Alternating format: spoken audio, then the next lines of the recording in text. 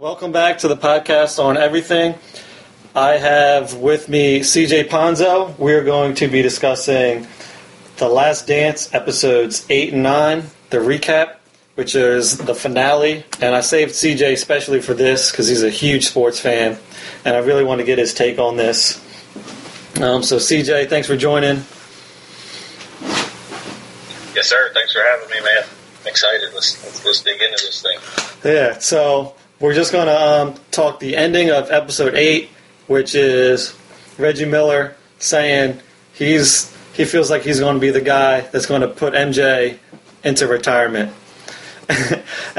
Which I'm like, holy crap, like like the confidence of this man.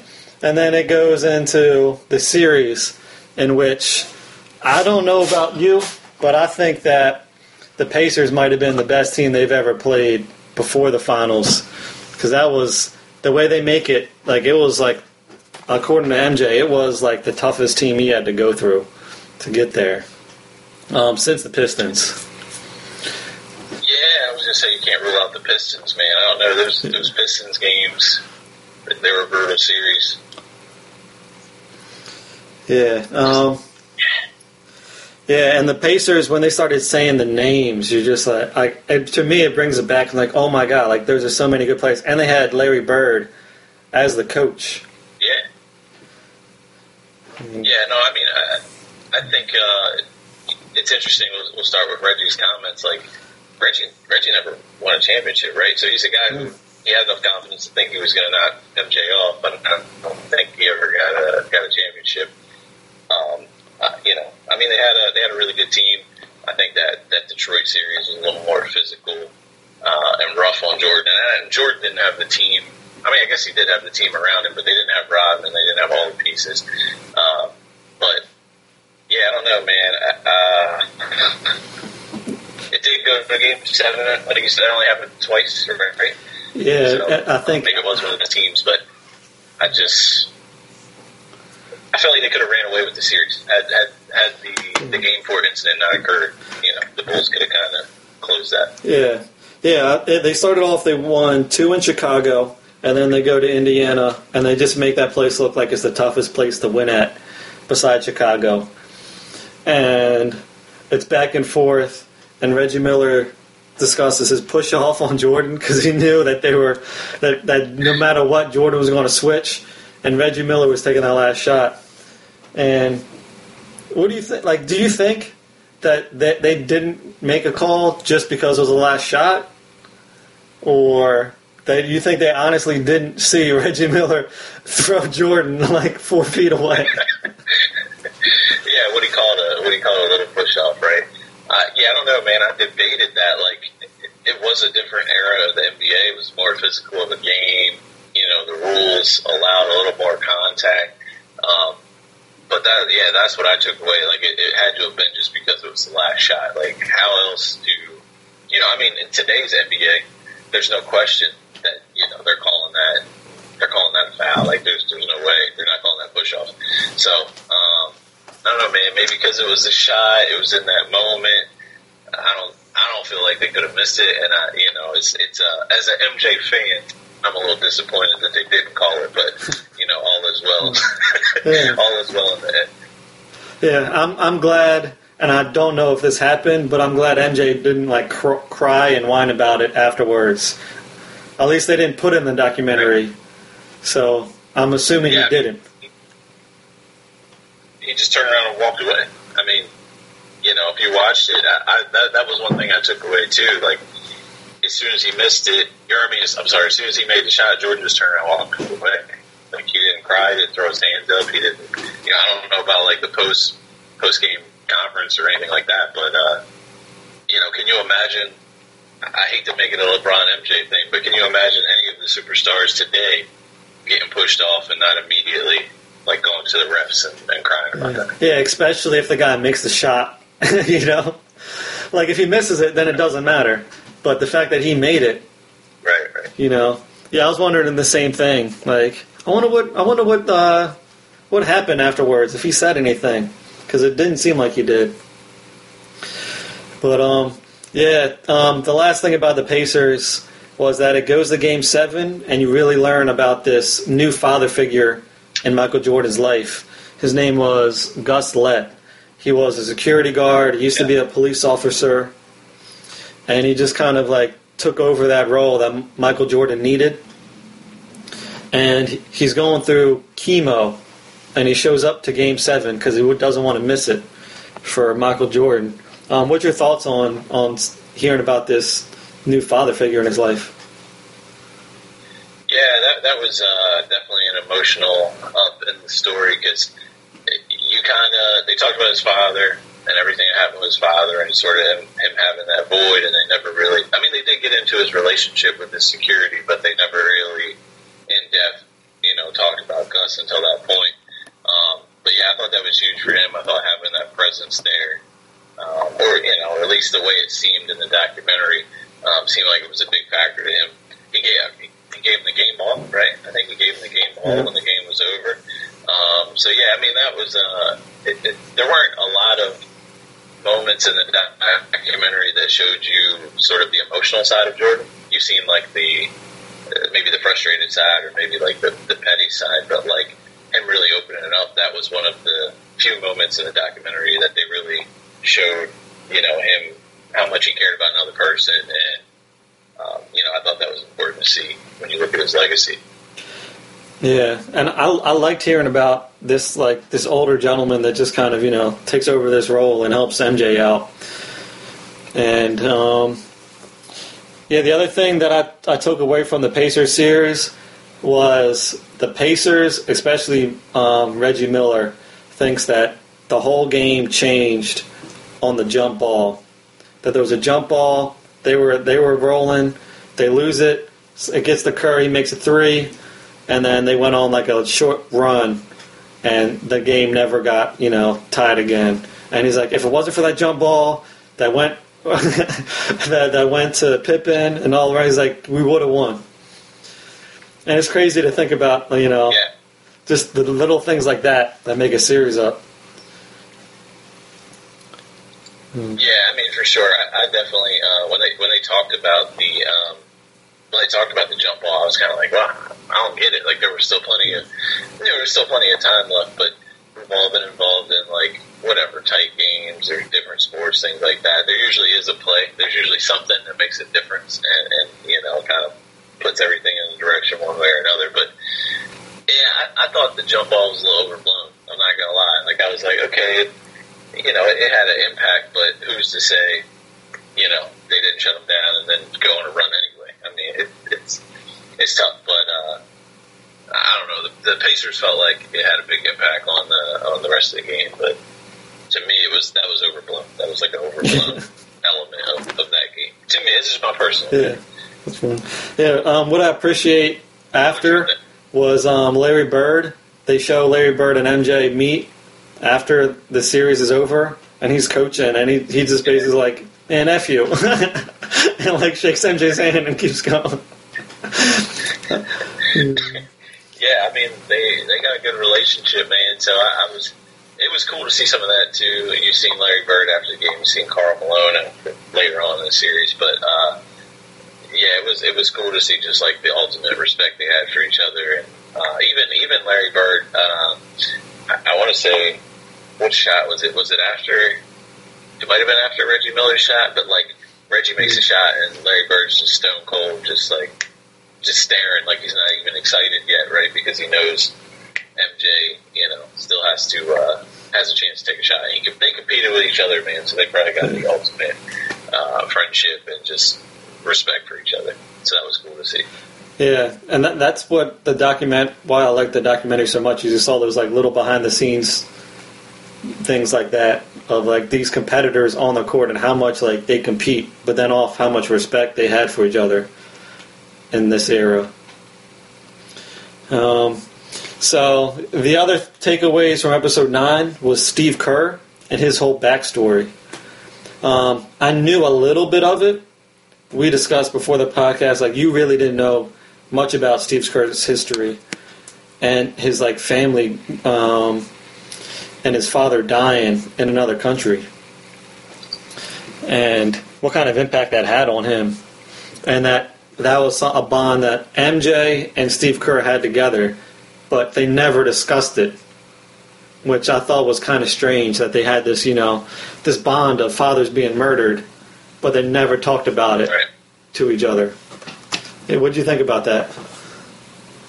Yeah, that was all new to me. I didn't know anything about Steve Kerr, and even MJ's dad. I knew his dad had died, but I had no idea how or the events. Like, I just didn't remember it because I was younger, probably. But yeah, I was kind of blown away by the fact that they shared something so similar and never had a conversation about it. But I think it. You wonder after you watch the series how close Jordan really was to some of these guys. I mean, he was on like another level. He had to live his life a different way, just the success and the level of superstar that he was. But I did kind of, that was a head scratcher to me. Like, I kind of walked away going like, man, how much of a personal relationship did he ever really establish with some of these guys that were in the locker room? But I guess it did help for Steve Kerr to get an idea of like what he went through, and I think anybody who pays attention to basketball at all knows that like he tends to be open about political issues and things and so some of it makes like his stance on gun control and things like that a little bit more when you know what happened. But yeah, I'm kind of blown away that him and Jordan never really sat down and had a conversation about it. I mean, it's personal. It's something super personal, but I don't know. You could tell that Jordan had that void and it bothered him for a long time. So it's surprising that they never had a conversation about it. Yeah, you bring up good points about his relationship with the people he basically went to war with, as basically how he would call it. Did he even know about Steve Kerr's dad, at the time? Or did he, Right. Yeah, it was a head scratcher now. Like when I was like, why would they not talk about it? But in the end, Steve Kerr, and this was before he gets the respect of Michael Jordan, and they go into the big shot that helps win the '97 finals, which is the other part of the episode. And let's just get right into it. So it starts off, they talk about the 97 finals, and what fueled MJ in the series was Byron Russell. When MJ was retired, went to a game or a practice of the Jazz, and Byron Russell, this rookie, kind of goes up and doesn't know Michael Jordan and just starts talking junk about he retired because he was afraid to, have him on him in the NBA. and then they show they show the series and Byron Russell's on him and he's just getting torched. I mean, oh man, I mean, like it's hard as someone who's like general. Like if I'm playing sports, I tend to be a little cocky, borderline arrogant myself, so I can relate to having confidence and a little knocking there. But like, I feel like at that point, MJ's career, like, he's coming off a 3-peat when he was retired, obviously. Yeah, man, I don't know. Maybe he just thought he'd never be back. But like, for anyone to make the mistake of like giving him something to put on his bulletin board of just like, okay, mental note, this guy talked trash about this, because everybody who did, he came back and got him every time. Yeah, and this is years later because, this is not like the next year. This is 97. So he must have talked junk in 1994, And he just held on to it and remembered it. He's so petty, he just never let it go. Yeah. The other takeaways from the 97 finals was they go into the flu game, which we find out is not the flu game, but a food poisoning game in which late at night, MJ is hungry, only place open is a pizza, they get it delivered, and this is according to his agent and his best friend, and there's like 5 guys like delivering the pizza, and then MJ the whole night is, throwing up and who knows God what. Comes out, I can't remember how many points he puts up, but he, comes through and wins the game for him. and it kind of turned the series. What'd you think about that food poisoning? Yeah, so that was the first time I ever heard it. I don't know, I don't know if that's come out prior to this. I think he says in the actual documentary that it hadn't. But yeah, I mean, I remember like that. It's something that I go back to when I'm debating with anyone the greatness of MJ. Like I'm like, my man won a game with the flu, so it was crazy to see they had food poisoning. I never heard that, but like just to man through that, and even play in an NBA game, let alone have success in a finals game, in a final series game, while going through something like that that's so like rough on your body, man. Again, just highlights how incredible MJ is. But yeah, I don't know, man. It was nuts. It was cool to see. It was cool to get like that little backstory to that. And I was telling you prior to us jumping on that I seen on Twitter today some guy came out and said that he made and delivered that pizza, and nothing was wrong with it. So that was interesting. But he only had like 50 followers on Twitter, and he was, I don't know, he was like a nobody. But so who knows if there's any truth to that, or if he was even the real guy. But yeah, I don't know, man. That was amazing to me. I mean, compare it to when Scotty had migraine early on, in one of the other episodes. Like, I mean, I would say those are comparable conditions, I guess, and he fought through that. So. Yeah, and that's the game. I think that was a Game 7 was when Scotty had the migraine and couldn't come through for him, and he resented that. But yeah, to go through like food poisoning and have to compete against Hall of Famers, and that's just incredible. Like they show, like seeing him on the side after every timeout and just covering his head with a towel, and man. Yeah. And then they asked Jerry Sloan about it. He's like, "Did you know like MJ had the flu?" And he's like, "No," and he's like shocked. He's like, "God damn." Yeah, I mean, he said he didn't know. MJ was sick, man. But yeah, what do you say? What do you say to that? Your team just lost to one of the greatest, and he had the flu. What are you supposed to say? I don't know if there's a right answer. Yeah. So this episode, this is the episode with Kerr, as we said earlier. But MJ gets basically double teamed and passes it to Kerr, and this happened because he trusted in Kerr, and he talks to him on the sidelines. Hey man, I'm gonna pass to you if I'm like double teamed, and Kerr hits the shot, and kind of I'm sure that made his his career afterwards and getting paid. But what'd you think about Steve Kerr at the ceremony? Do you remember his speech? Yeah. No, I thought that was cool, man. I think it was cool to see again, like just them build their relationship that way, and him joke around about it in front of the audience, and just having a good time. Because outside of what went through his career, man, like can you imagine just how huge of a moment that was for him, just in general, So I thought that was funny, him joking around about it. And I thought it was too how excited he got when Jordan told him on the sideline, right? Like when Jordan's like, "Yeah, if I get double teamed," Jordan's kind of keeping it low key, covering his face, and Kerr's like, "Yeah, I'm gonna be ready."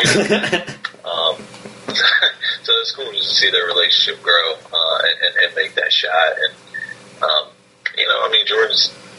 Jordan made a lot of game winning shots, but sometimes you gotta put your faith in your teammates, man. It was good to see their relationship grow, and him have the comfort with them to dish that off. Yeah. So I take it where I got from this was that he went to John Paxson in the early three-peat, and he went to Steve Kerr in this. But how often did he go to Scotty as the number 2 choice, Like that was like his running person, but you never heard him as like, all right, if I'm double teamed, I'm passing to him. And Scotty never had like the opportunity to get these big shots. That's something I realized. Yeah, I didn't even think about that until you just said something. that's crazy because, I mean, Scotty was by far the number 2 player on that team and obviously the most underpaid player on that team.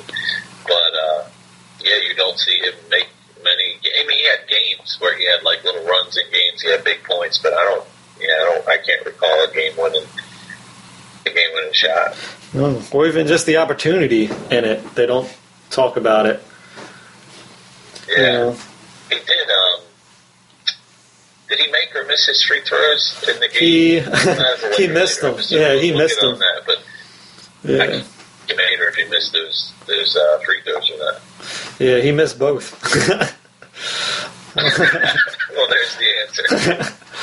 Yeah, maybe that's why. But yeah, I thought that was interesting when it was always like somebody else, but it was never Scottie Pippen.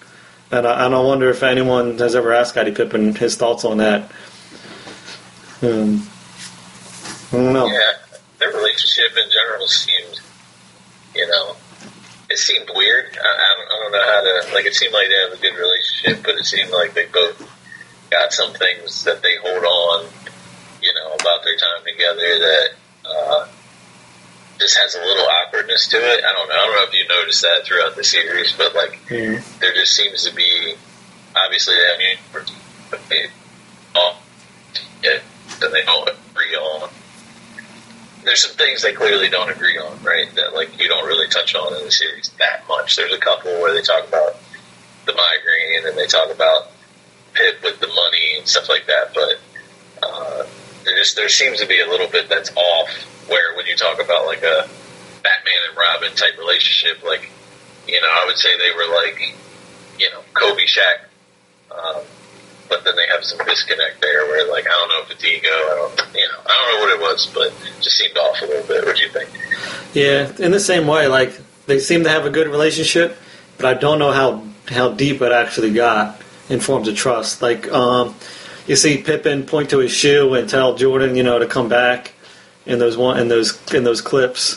So, like, I think he realized he needed Jordan, and Jordan obviously said he needed Pippen. But, like, you never saw, like, them at the end of the game, like, run and hug each other and do stuff.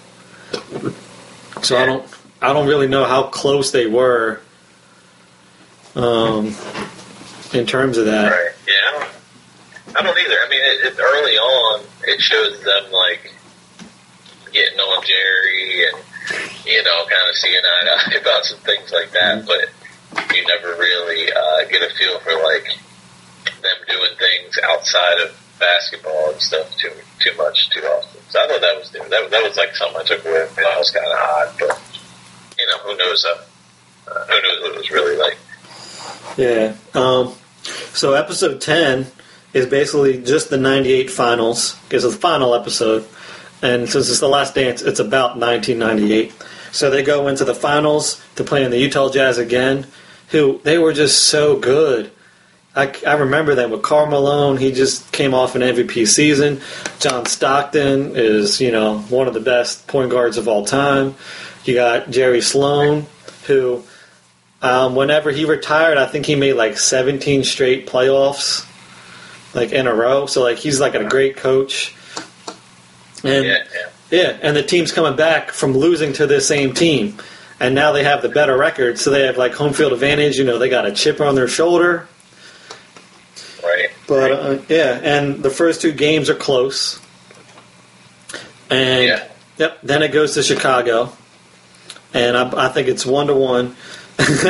And then, like, the most amazing thing happens, which definitely helps solidify MJ's legacy in the playoffs, is they hold them to 56 points and win by 42. Like the biggest blowout of all time in the finals and the least amount of points a team has ever scored.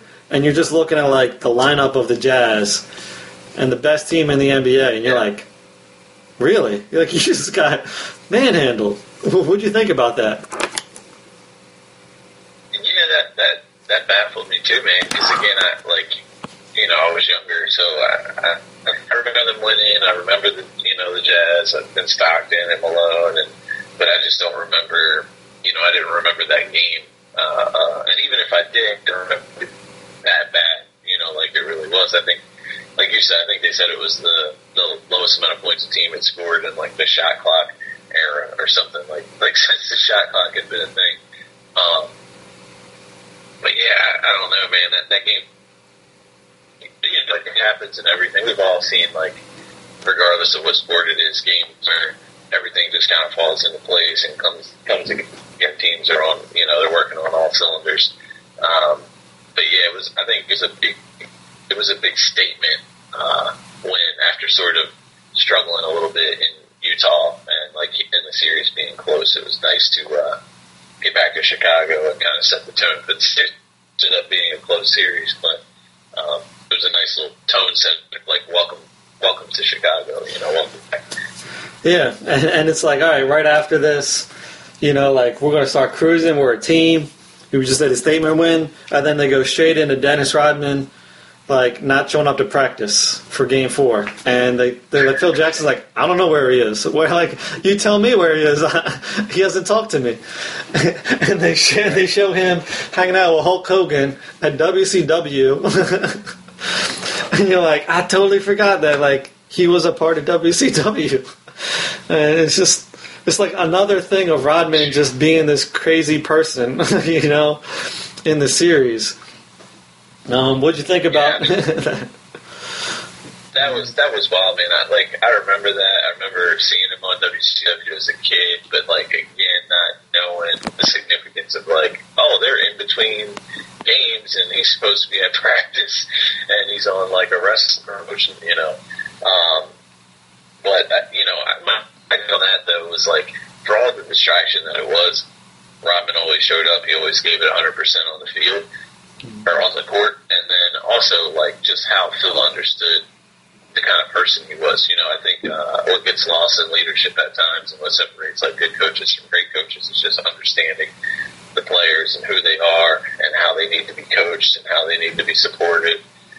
And for all the crazy stuff that Pippen had pulled, whether it was like his little Vegas vacation or WCW, Phil always knew that, when he got Rodman there, he was going to get 100%. And he managed that personality that I would say, like, a lot of coaches probably wouldn't know what to do. A lot of coaches probably trade him because they didn't know how to handle that. Yeah. Now, what's your thoughts on a player that they might give you 100%, but off the field, they're just like a wild card like that? Like, would you trust them to, come through and just do whatever they want as long as they give you 100% on the field? Or are you about both aspects? Like, I think, I don't know, man. They had been together for a few years. They had achieved things together, so obviously he had a little more trust in him. He understood his personality. I think, 90% of the time you're not going to deal with a personality like that. I would say even if it would take like Michael Jordan type level of performance for me to just be like, oh, this guy can go do whatever he wants, but he shows up to practice, right? I mean, think about like Allen Iverson. When Allen Iverson would miss practices, like Allen Iverson was like one of the best to ever play, a Hall of Fame basketball player, and if he pulled something like that, it was a huge deal. Everybody was talking about it. Rodman's not on Iverson level, so I don't know, man. I have a hard time with it. Like, how do you put your trust in someone that does things that are unpredictable, but then at the same time, you can't, I would say they couldn't win those championships without him. They needed his rebounding. They needed his physical presence. I don't know, man. That's a tough one to decide on what to do, but like I think Phil did a good job with it. He handled it well. Yeah, I think he could. Yeah, I think it was right after that he talks to the team and is like, someone dishonored us. It's like, we got to go back and get our honor back in the game. And I like that. Although they didn't say he, sat on the bench. So I'm assuming he started the game, and didn't have any consequences. Yeah,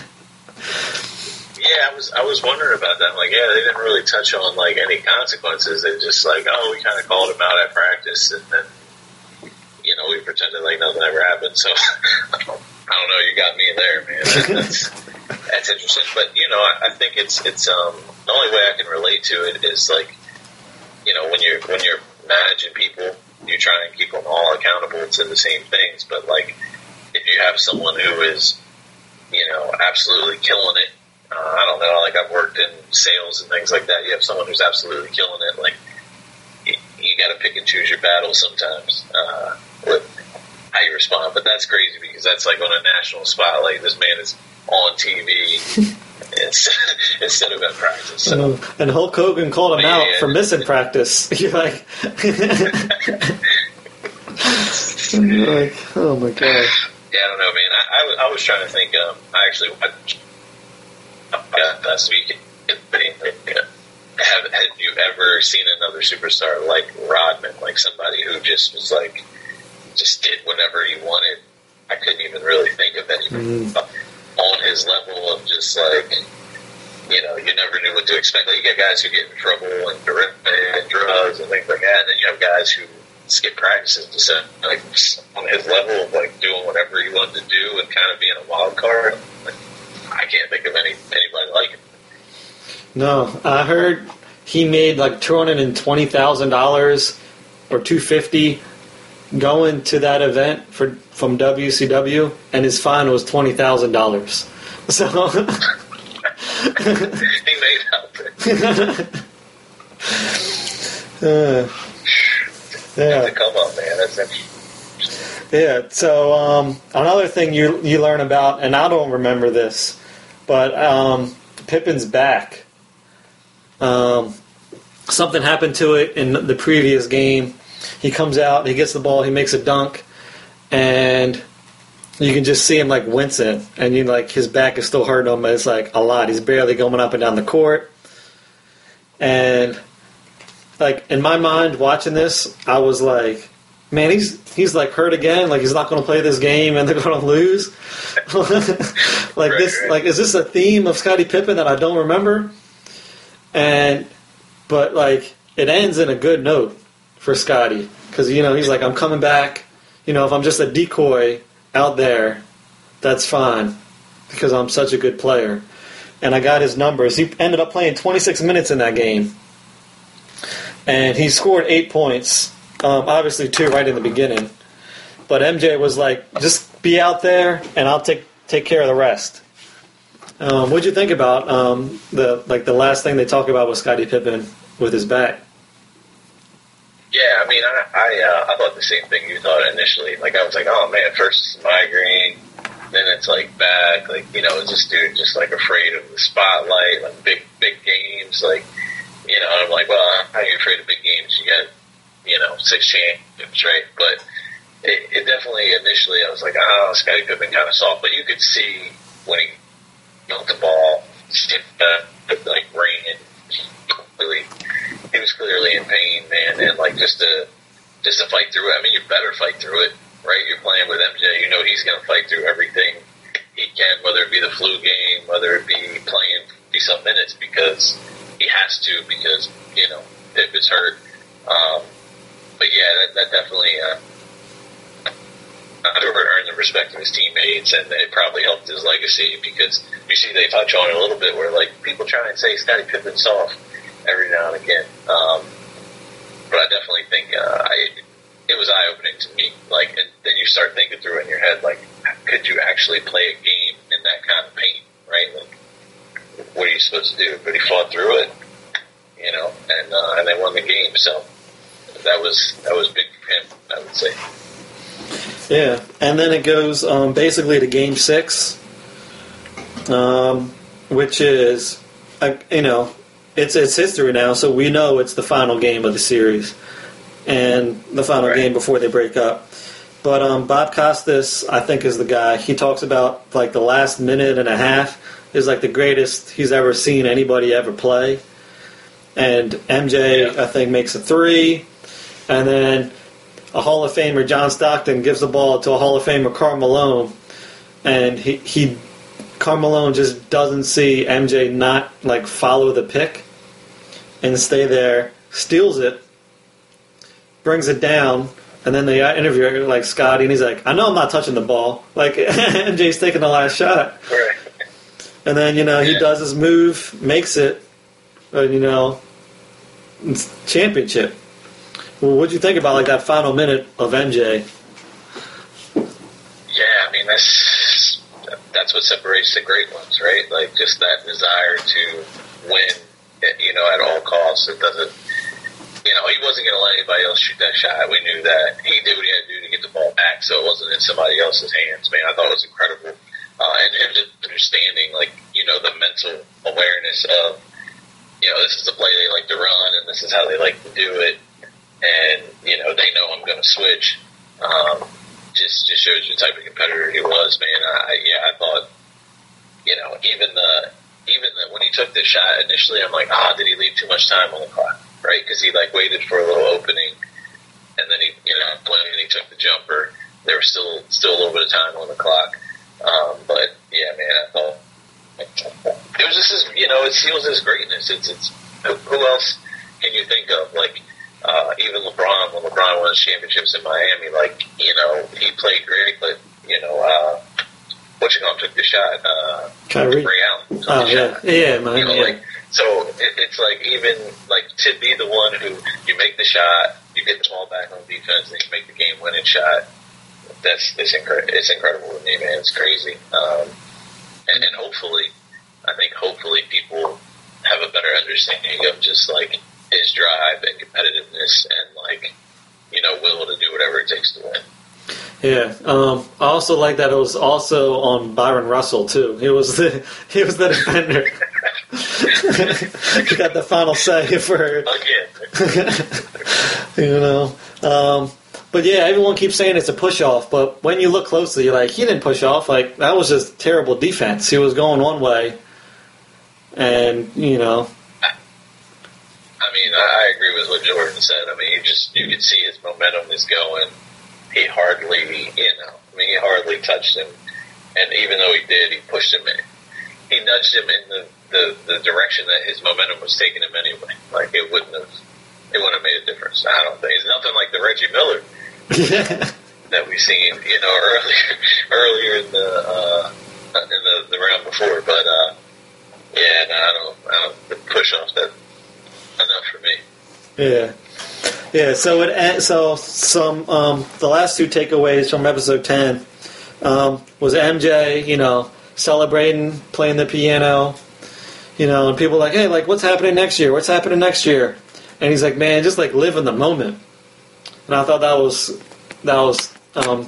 interesting to see because I always felt like he wasn't about the moment. He was about achieving this and then achieving the next thing, and never really. Right. Celebrated it enough. He would celebrate it for a few seconds and then move on. I thought that was interesting too when they talked about that and how he just wanted to, and who knows, maybe he felt like it was that to an extent, you know what I mean, and just wanted to cherish that for everything that it was. Imagine the emotion in going into a season. It doesn't matter if you're 82-0. We're gonna break this whole thing when it's all said and done. And then when you go in, you win a championship against odds, whether it be Pippen's back, flu game, whatever. You got all these things against you, and you turn around and you win it anyway. I think you just had to be in that moment and enjoy that for what it was, in case it was the last time. That he actually got to do that.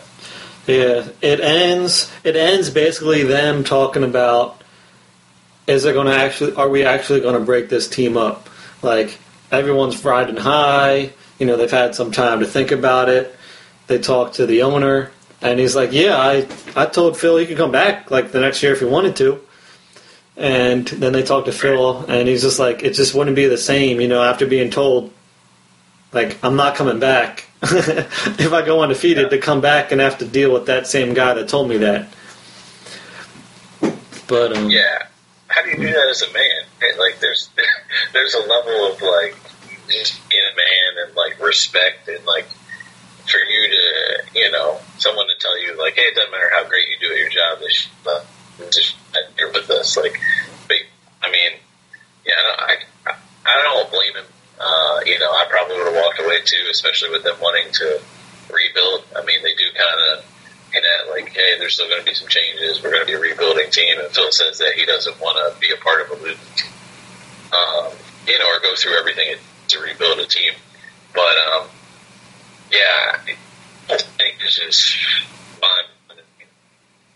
Just like, no matter what, like, this is the end. And you see it in other sports where, I don't know, you see it a lot in the NFL with quarterbacks, right? Where, like, you have this really great quarterback, but he's getting to the end of his career, and a lot of times teams don't really have a replacement yet. They force him to retire. They kind of push him out the door, and then they spend how many years looking for another great quarterback, right? And that's what happened in this instance. Like, I mean, how many times have the Bills even made it? Bills probably, Bulls, not the Bills. Bulls probably haven't even been in the playoffs, a third of the time since this. Like, they've not really competed. They've not really been successful at rebuilding. Yeah, I don't know, man. I think it would have been tough because I feel like whenever Jay talks about, even if everybody took 1 year deal, I don't think they would have got Pitt back. Pitt went on to sign a big contract, I think, with I'm not 100%, but if he goes and signs a contract with somebody, but I think with, like, as long as he was underpaid and everything he went through, I don't think they would have had him back, regardless of if Phil stayed in Jordan State. Yeah, and that's a good point. Like, about these dynasties, is they all have to get paid eventually, and now they're all bigger than what they were before the dynasty started. So just to, like, keep them all around is going to be almost impossible. And like Pippen, like, how much you going to have to pay Pippen to stay in Chicago when now he can go anywhere he wants and make $20 million a season. Yeah, after being for his entire career, I think it was realistic that they would have had to rebuild that team, and I don't want to say there's anything wrong with preparing for the future and trying to be ready to rebuild that team. I don't think there's a question they would have competed again if they put the team on the court. I know I'm jumping in early here, but I think it's going to be the approach in the finals. Who's to say what would have happened? Now that 99 season, I don't think they mentioned it, but it was a lockout season. So there was 50 games. It was 50 games played. So they could have had the rest, but still, you would still lose Pippen and some of these other people. Like, it's still not going to be the same team that just won 3 in a row. And then for sure. I mean, without Pippen, it doesn't happen. Yeah, and I think MJ wanted to, but he wasn't going to go for anybody besides Phil, and I respect Phil for not coming back and having to work with Jerry and making it this tumultuous season for him again. Yeah. So I'm kind of glad that they didn't try it. Yeah, I mean, if they weren't going to do it, the right way, then why do it? How long was Jerry? Do you know how long Jerry stayed the GM after that? He ended up staying until 2003 because I was looking at it, and the team they finished last in '99. They finished last, and I think until 2002. And then I kind of stopped looking. But they were the worst team in the Eastern Conference every one of those years. There was like 13 wins, 15, like 17. So it wasn't like the rebuild was working. So, Jerry just kind of left. Yeah, I mean, because I debated that in my head a little bit as I watched the series. It's like, you got to give Jerry the respect for putting together the team that he put together, right? Like, he did put good pieces around Jordan, and obviously he drafted Jordan, and, you got Pippen, and even Kukoc. They put together a good team, so you got to put this team together, and he so handily, like, much destroyed the team, so, I was kind of curious. I mean, I knew the answer. I knew that obviously he wasn't successful in rebuilding another dynasty because they've not sniffed success since then. But I can't even think who of the Bulls are. They got Derrick Rose. I mean, Jimmy Butler was in Jimmy Butler. Right? They had a lot of top picks that didn't go the way they wanted to. Yeah. They had a guy, and I remember this team. His name was Marcus Fizer. He was an amazing college basketball player. He was like the 4th pick in the draft. He never panned out. So it was like they could never get that big name in those years right after with Jerry, which I think kind of killed Jerry because once he had that big one, he could work around him. But if he didn't have that big one, he couldn't make a team. Yeah. You know what I thought was funny too. I hate to jump back to it, but when Jerry was all gung ho on signing Kukoc, and Jordan then went and played him in the Olympics and just bullied him. So I mean, I don't know. Jerry was always constantly looking ahead, trying to figure out what the next thing was, and maybe that ended up being, his own weaknesses. That he was just always trying to prepare for the post MJ era, and he pushed it upon himself too soon. Yeah, that Kukoc thing.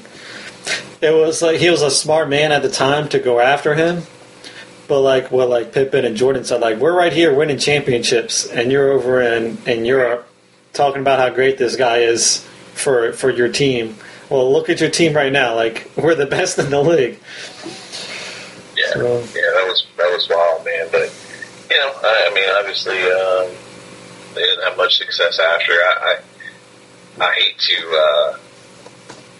I don't know, man. It's just fun. I was a Bulls fan when I was a kid because of MJ. I'm a Heat fan now. That's why I just decided years ago I was going to like all Miami teams to go with my football. But that D-Wade Shaq era was huge for me. But it's just, I don't know, man. I went from loving the Bulls as a kid and Michael Jordan and wanted to be like Mike and just to didn't even follow basketball for years after that.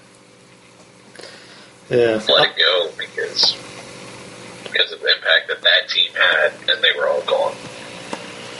Yeah, I'm looking up who they drafted since they ended, and it's nobody big name that you can think of that had an impact. All right, so they had 2 good draft picks in '99, which was Elton Brand and Ron Artest. That's not bad. But then after that, nobody. Jay Williams, but he only played 3 seasons and got hurt, or 1 season. Ben Gordon, he was okay. Yeah, but right now I'm in 2008 with Derrick Rose, so they went a long time without being relevant. Yeah. Right. Yeah. I mean, and even Derrick Rose. I mean, it was small success and injuries or whatever. I mean, whatever's ruined his career, but it's a very slight taste of success and then back to mediocre. I mean, they had Jimmy Butler for a little while, but I don't know. Yeah, he's gonna see success elsewhere down in Miami. He is. It would have been interesting to see how the rest of the season played out with Miami and Jimmy Butler. Oh, yeah, for sure. But all right, but yeah, those were the recaps of the seasons or of the episodes. What was your worst part of the series? Yeah, so you got to see all 10. Your worst part of the series. What did you have? I don't really have a worst moment per se. I think just the way the series was put together, it bounced around a lot. It went from rookie year to 98 to 97 to 92 to whatever. It just jumped around. I think it was kind of harder to follow at times because of that. That annoyed me a little bit. but other than that, there wasn't really a specific event that transpired that I was just like, that wasn't done well or whatever. I thought it was very well done. I thought the show was good. I just thought they bounced around a little bit too much. Sometimes it made it hard to keep up with. Yeah. There's a lot of great things about it, like how many people he was able to interview for it. I wish he could have got Karl Malone in there, but, some people say no. Right. Yeah, what I originally thought before going into this was that it was going to be all about 1998. And then you kind of got in the past, and I kind of accepted it, but I always felt like there should be more 1998 footage, because they had a camera crew with them. How do you only have 45 minutes of material with the camera crew around a team for almost the whole season, Yeah. I mean, it definitely felt a little rushed at the end, squeezing that last season and really an episode and a half, maybe. I mean, obviously they touched on it at different points in different episodes or whatever, but it was kind of like a footnote. They talk about 92 or 93, whatever. They be deep into that, and they jump to 98 for a few minutes, but then they go back to whatever. I agree with that. I think they could have touched a little bit more about that season and some of the stuff they went through, and because the NBA season is a long season, so yeah, there was probably plenty more footage and plenty more they could have talked about. But it did seem kind of rushed at the end to get through that season and straight to basically the finals. Yeah. Now, the last thing, what was your best part of the series as a whole that you noticed? So I changed. Originally, I was going to say when it covered his father and baseball and his retirement and sort of why those things happen, which a lot of people were just like, oh, he retired to play baseball. They don't really get it. So I really liked how they dug into that, and that was going to be my favorite part. But the more I think about it, it's really just how in-depth they go into how competitive Jordan is, whether it be trash talk, whether it be him finishing, whether it be playing quarters with his security guys, right? Everything he did, he was super competitive about, and he took serious, and he wanted to win, and he hated losing. And even, they talk about gambling a little bit, and he had some gambling run-ins, but why? Because he's super competitive, and he wants to win. And I think, I think that's something that people hopefully will come to understand a little better. Not trying to compare myself to the GOAT, but I'm personally super competitive, and I hate to lose, and I want to win at everything I do.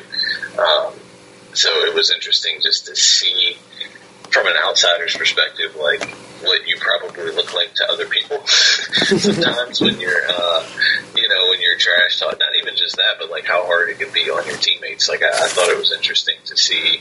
I think they could have jumped into that a little bit more, but it was interesting to see how hard he was on his teammates and how hard it could be to play with him, and how hard he pushed to be great. I think that's the part that ultimately will be the best part, for better or for worse, where people take away how competitive he was and how what impact that had on him being the great player that he is. Yeah, I think if I'm remembering it correctly, he made the camera stop when they were talking about that at one point. He got super emotional about how he treated his teammates sometimes. And he started off, hey man, you got to win at all costs. But then he also got to that emotional, where he knew he could be wrecking their whole psyche.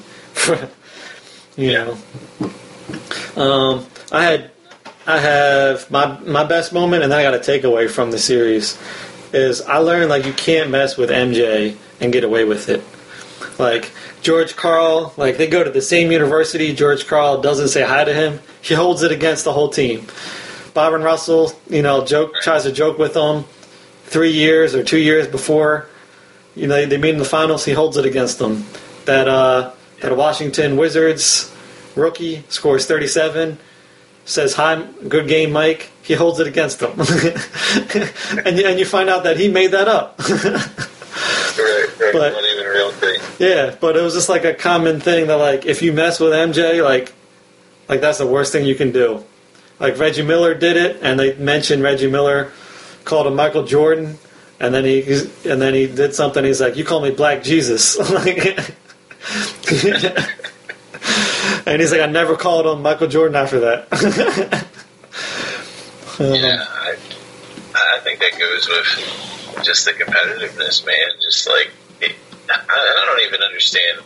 Like, you get to a point where you're like, why are you even giving a guy this competitive and this great anything to motivate him further than like he's already motivated to be, right? Like, I don't know, man. Like, that's just me. Like, why are you knocking on the door of someone who chances are you're going to lose against anyway? And then you have like one little moment of success, and then you use that as a time to talk trash. Like, yeah, I mean, it was one of the better things of the series, is just highlighting these little times where somebody may have talked trash to him, or someone may have bet against him, or, I think even, when is it, he goes golfing with, is it Celtics? He's golfing with somebody, and they kind of whoop on him on the golf course, and then, like, the next day he just destroys them on the basketball court, right? Like, I don't know, man, it definitely, he has a mean streak to him. And a level of petty that he doesn't forget anything. He takes notes, so that was cool. Yeah, I'll take away I got from watching this series that I hope other people took away it's just how soft the NBA is now when it comes to fouls and just like overall level of play. Like, you just see how physical people were back then, and like, it's a completely different game now. It's more finesse and shooting threes. But, like, just like how tough you had to be back then, like the whole season of these big men just pushing you around constantly if you're smaller than them. Yeah.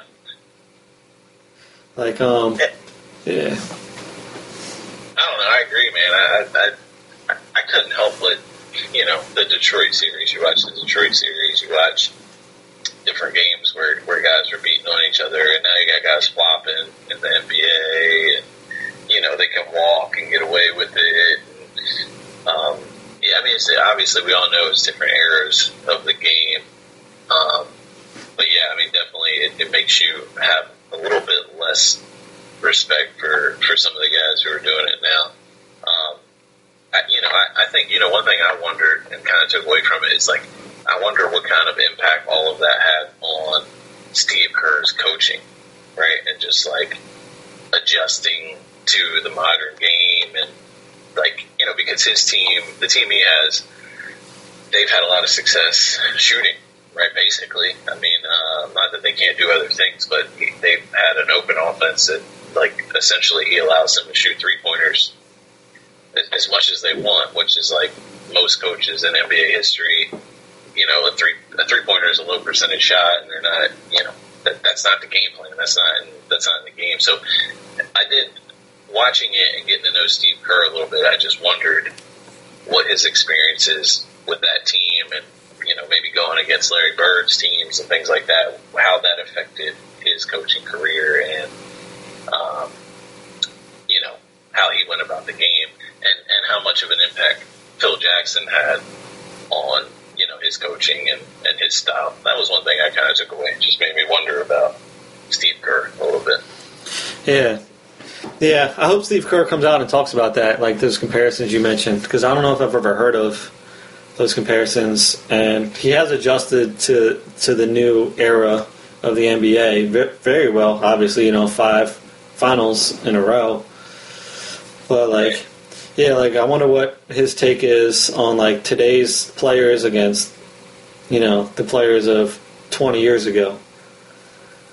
I don't know if he's ever spoken on that, per se. Yeah, I don't know. It was just, it's just something I wondered. It's like, obviously Phil Jackson continued to run the triangle offense and have success doing his thing with the Lakers. But I just wondered, like, how much of what he learned from Phil Jackson, did Steve Kerr carry with him in his own coaching career? Who knows? Let me ask you. So, do you think this impacts the LeBron MJ argument in any way? Do you think younger guys who didn't really see Jordan, this is going to sway them anyway? Do you think it's going to make it worse? Like, how do you think that impacts that movie? I think that it makes a lot of people realize that MJ is a lot better than what they've heard, because now they've got to see him in like all these games, like against the Celtics. He's the 8 seed, they're the 1 seed. He gets like 60 points against the 4 Hall of Famers, and like comes back and scores 60 again. You know, and they're like, that's the toughest like person we had to ever play. You know, and then just hearing these big name people have like day in and day out talk about him, and just how many records he like set.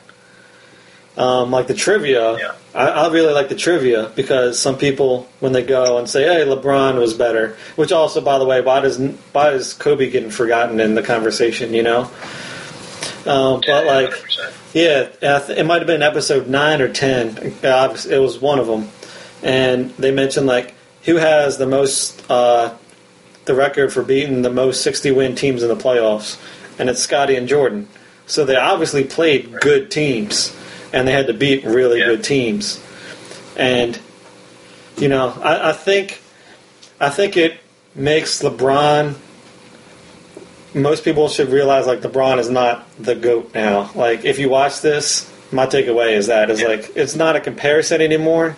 Before I could kind of make it and justifiable. He's been to 9 championships, but I'm like, but look at what MJ had to go through to get these. He stayed with the same team and just like grinded it out. And like if he didn't retire, like he probably could have won 8 in a row. You know? Right. Yeah, for sure. I wonder. You know, I don't know how much of a real impact it's going to have. Like in my mind, it should help these young guys, but like I see, so like KJ he's a LeBron is the greatest to a T, right? Like that's just what he believes. And so after those first couple episodes or whatever, when MJ scores 60 and loses, you know, to the Celtics, basically doing it by himself, you know, I text him. I'm like, my man got player of the game 2 games in a row. Like that he lost. Like just think about how hard that is. I mean, you don't hear somebody getting player of the game in the game they lose. Like I didn't even know you could, to be completely honest with you. You know, and I texted him and he was like, "Yeah, but he lost." You know, that's his takeaway. Like, but he lost. You know, so it doesn't matter that he scored 60 points. He still lost, which is, come on, man. Like that's crazy to me. But I feel like LeBron fanboys are still going to be LeBron fanboys, and you know, but hopefully outside of the debate, which it's unfortunate that we even have to debate the two, because greatness is greatness and you kind of just got to respect it, but hopefully they will at least have more appreciation for what Jordan did, and just seeing the things that he went through. I mean, you know, I agree with you though, like the fact that Kobe Bryant isn't in that conversation, because I feel like Kobe Bryant has the same mentality as Jordan. Like they both had that competitiveness, that like, you know, risk it all, do whatever we got to do, whatever Kobe called it, the Mamba mentality. Like that's Jordan. You know what I mean? That's the same thing. They want the last shot. They want the ball in their hands. They want to win the game. Like they'll do what they need to do. I mean, LeBron's a different basketball player, different kind of dude. So. Yeah, I also feel like, and we always don't talk about this, but like defense is also part of, for me, when you talk about being the greatest, like that's half the game is playing defense. And Jordan won. Yeah. He was on the first team defensive team 9 times, which is the most with Gary Payton. Like, just think about that. He was not just offense with the number 1 scorer, but he's also the number 1 best player on defense of all time. You know, so he's got both categories. So, like, to me, it's like, how come no one wants to talk about defense? Like, that should be a factor in this. Yeah. I mean, look at when people debate Steph Curry, you know, it's one of the first things they point out. They're like, well, he can't really play defense. You know, look at Westbrook. Westbrook can score, he can play defense. Like, but when you have the LeBron, MJ conversation. Nobody really wants to talk about defense. Which, I mean, LeBron, look how big and strong and fat. Like, LeBron is a freak of nature. Like, he should be an elite defender, Is he? I'll leave that up for debate, for everybody else to debate. Like,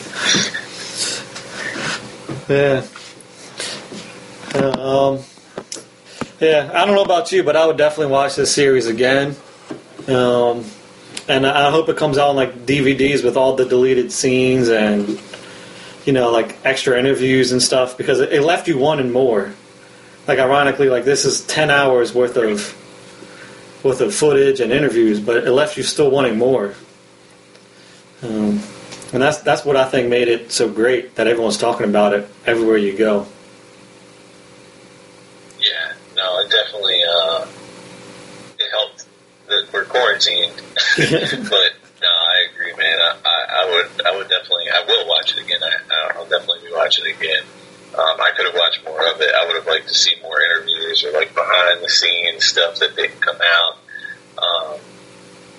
Just the even more like personal side, you know what I mean? Like more personal stuff with MJ. But I'll definitely watch it again at some point in time, and I'm actually gonna make my son watch it because he didn't get it. He was like playing Fortnite or something the first couple episodes, so I didn't make him watch it with me. But basketball's his sport now. He loves basketball, and I'm like, then you got to sit down and watch this series because you can't be a basketball fan and not watch this documentary. Yeah, and I think in a few years from now, like when LeBron fans are done and it's like Zion Williamson, like we gotta have them watch this just to appreciate like the '90s, Oh yeah, man. Yeah. This I feel like this series is definitely gonna last the times, and that's what I like about it. It's not just relevant to the '90s, but like for all basketball fans, like in the future. Yeah, I mean, everybody watched it. I mean, everybody watched it. I'm sure there's people that didn't watch it, but there's people who like weren't even into basketball really, but just know the levels of, it's Michael Jordan, like, and they watched it. So I definitely think it'll last. I think it'll have a huge impact on not just people, but like basketball players, like these young guys who maybe they idolize LeBron or maybe some of these younger guys. And these younger guys, these rookies, like to really see and get a better understanding of what us old heads are talking about when we're like banging on the table saying Jordan was the greatest, So I think a lot of these younger guys will watch it, and it'll have an impact on them and their careers and sort of how they go about things too. Yeah. Well, thanks, CJ, for joining the podcast. I appreciate your take.